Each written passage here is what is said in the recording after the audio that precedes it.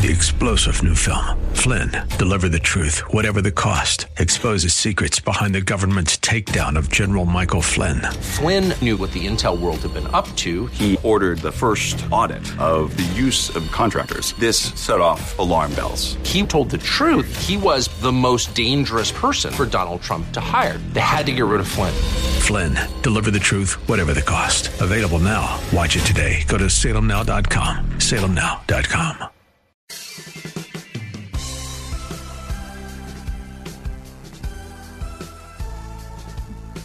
Hey friends, welcome back to The Common Good here on AM 1160, Hope for Your Life. Alongside Aubrey Sampson, my name is Brian Fromm. Really glad to have you with us today. And Aubrey, there's a lot going on at the holidays. Even thinking about how do we bridge the generation gap at the holidays? How do we have positive interactions at the holidays? And so with that in mind, we're excited to be joined by the author of a book called A New Kind of Diversity.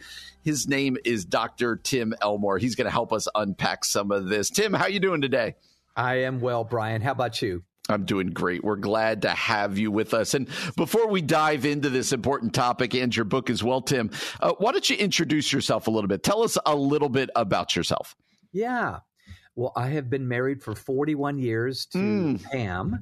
Oh, she awesome. is the love of my life. Yeah. It's better now than ever, which is That's really great. Amen.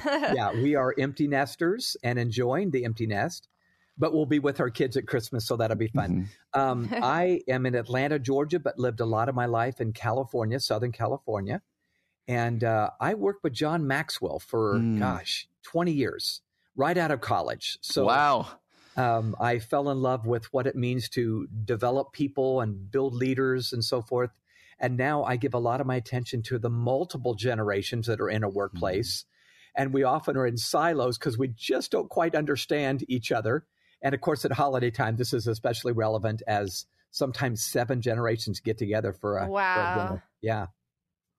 Unbelievable. Well, okay, so thinking of that, 7 generations getting together. We're getting together with not quite 7. I think we've got 4 generations. Okay. But, sometimes I think coming into the holidays, lots of generations getting together, we get worried about, there's going to be family drama, or we're going to talk about this one this issue that's divisive and it's going to be stressful. What are some conversations that could actually prompt positive discussions between the generations and build bridges rather than walls? Yeah, great question. Well, I think there's a timeless communication principle that we probably should employ, especially with family, and that is to find common ground. Mm-hmm. So instead of the politic thing or the whatever, there's all kinds of divisive things. By the way, don't we live in a polarized world right now? Yes. It's either or, black or white, red or blue, and I just don't think that's helpful, especially now.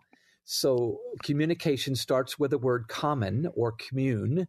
So I think we need to find what we have in common, which are many things. Old and young can agree on some things. So we need to find those and maybe even come prepared to the holiday meal with those common things that we can start with. And I think for me, as an older generation guy, I'm a baby boomer. I'm 63 years old. I want to come up with questions that I can ask those teens that I would not ordinarily migrate to because they're on a device, probably. And if I come prepared like that and I'm willing to do the work, I think it's going to go just great. Oh, that's great. And Tim, you talk about 6 shifts that can win the heart, that can do this. Run through those for us. What are kind of some big ones that people can take with them and go, okay, now I feel prepared for the holiday meal? Yeah. I first of all, let me start with the reason I think we need to shift. If you're like me, listeners, you do have a mindset. It's something you're familiar with, you're accustomed to. And as we age, we form a little bit like wet cement, very pliable at first, very soft, but then we harden and it's just tougher to change. So let me, if you don't mind, Brian, let me share some metaphors that might be handles for people. One that I just love is chess or checkers. Chess or checkers. So we all know those 2 games. We played them growing up. They both have the same game board, right? So we could be tempted to think, they must be the same game, but that's not true. When I play the game of checkers, all my pieces look alike. They all move alike. So I treat them all alike. When I play chess, if I have any hope of winning that game, I have to know what each piece can do. Yeah. The bishop and the pawn and the knight and the rook. I think in relationships, we're prone to play checkers. We have this one thing we do, this one mindset, and we're not willing to do the work to find the knight or the rook or the queen. So I think that mediocre leaders play checkers with their people and they get average results. I think great leaders play chess and they do the work to find the strengths, the personality, and the generation that recipient is a part of. And we relate according to that. It's stuff we all know. Yeah. We just don't do the work. We're socially lazy today on our devices. So anyway, that would be one metaphor. I That's don't know great. if you want to volley back, but that's huge to me. Yeah. Yeah, I think that's so fantastic. You know, Brian and I are both in positions of leadership at our churches. And I am curious, you know, obviously this applies to churches, but also colleagues, you know, all kinds of spheres, even just family. How do you begin? Like, what's one step to begin to move from checkers to chess? Well, I think it's understanding. So we all tend to look at leadership as telling. You know, I'm going to give you direction, you people. And I think we need to start with listening. In fact, I use a simple acronym LEG as I lead my team at Growing Leaders, LEG. I need to listen first. That's my first step. Listening makes sure that people feel heard. And as cliche as this sounds, to feel heard is so close to feeling loved that for many, it's almost indistinguishable. So I start with listening. And then the next one, letter E, is empathize. So when I empathize with someone, they feel understood. Even if I don't agree with what they just expressed, they feel understood by me. Then the letter G, I have earned my right to perhaps guide them or to ask a question that might guide them. So as an older, can I just confess, as an older guy, a dinosaur, if I just listen, then empathize, then guide, I have a much better chance of building that bridge instead of a wall. Fantastic. Yeah, that's good. Advice. Yep. Tim, I want to think about the family meal again, where people are coming together this Christmas and using your metaphor of chess and checkers, which is wonderful. I now feel guilty. I never learned to play chess. I'm just a checkers player. But let me ask this question. Using the metaphor, what if there's some hurt and someone's really scared and they go, I don't even want to play the game at Christmas. I'm not even going to bring the board out. How do boundaries work at Christmas when it comes to family? Do you have any advice for people out there who are really struggling with that? Yeah, I think boundaries is a huge issue right now. And I think one of the reasons it is we do need them. They are helpful. If there is a toxic relationship, let's say with Uncle Joe or whoever it is, there will be times we need to love them a little bit more at a distance, and I think that's okay. Yeah. It doesn't mean we stop loving them. It doesn't mean we're talking behind their back, but we just find ways to love them at a distance.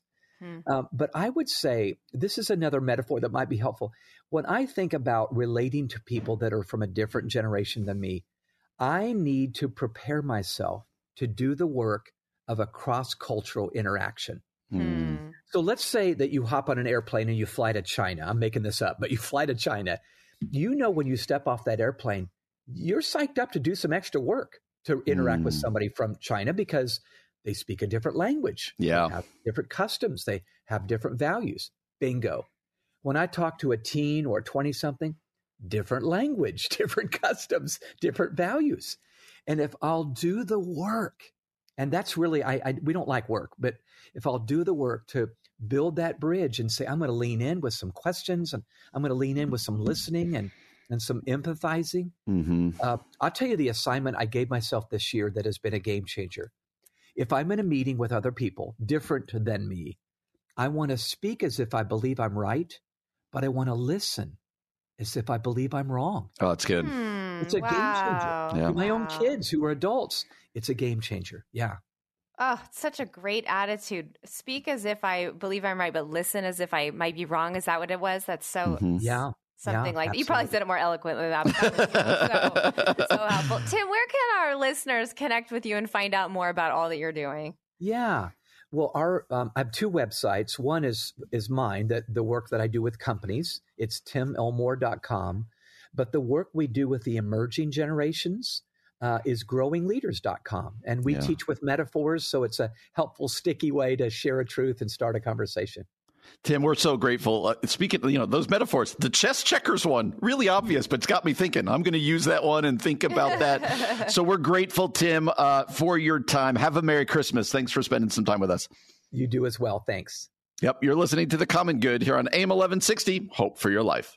3-star General Michael J. Flynn, head of the Pentagon Intelligence Agency, knew all the government's dirty secrets. He was one of the most respected generals in the military. Flynn knew what the intel world had been up to. He understood its funding. He ordered the first audit of the use of contractors. This set off alarm bells. The explosive new documentary, Flynn, Deliver the Truth, Whatever the Cost, uncovers the facts behind this scandal. Flynn told the truth. He was the most dangerous person for Donald Trump to hire. I find out the worst enemy that I'm going to face in my life is right here in America. They took my assessment and they wanted me to change it. And I was like, I'm not changing it. They had to get rid of Flynn. With in-depth interviews, archival footage, and never-before-seen personal records of the man behind the headlines. I just felt like I was drowning. Flynn, Deliver the Truth, Whatever the Cost. Available now. Watch it today. Go to salemnow.com. salemnow.com.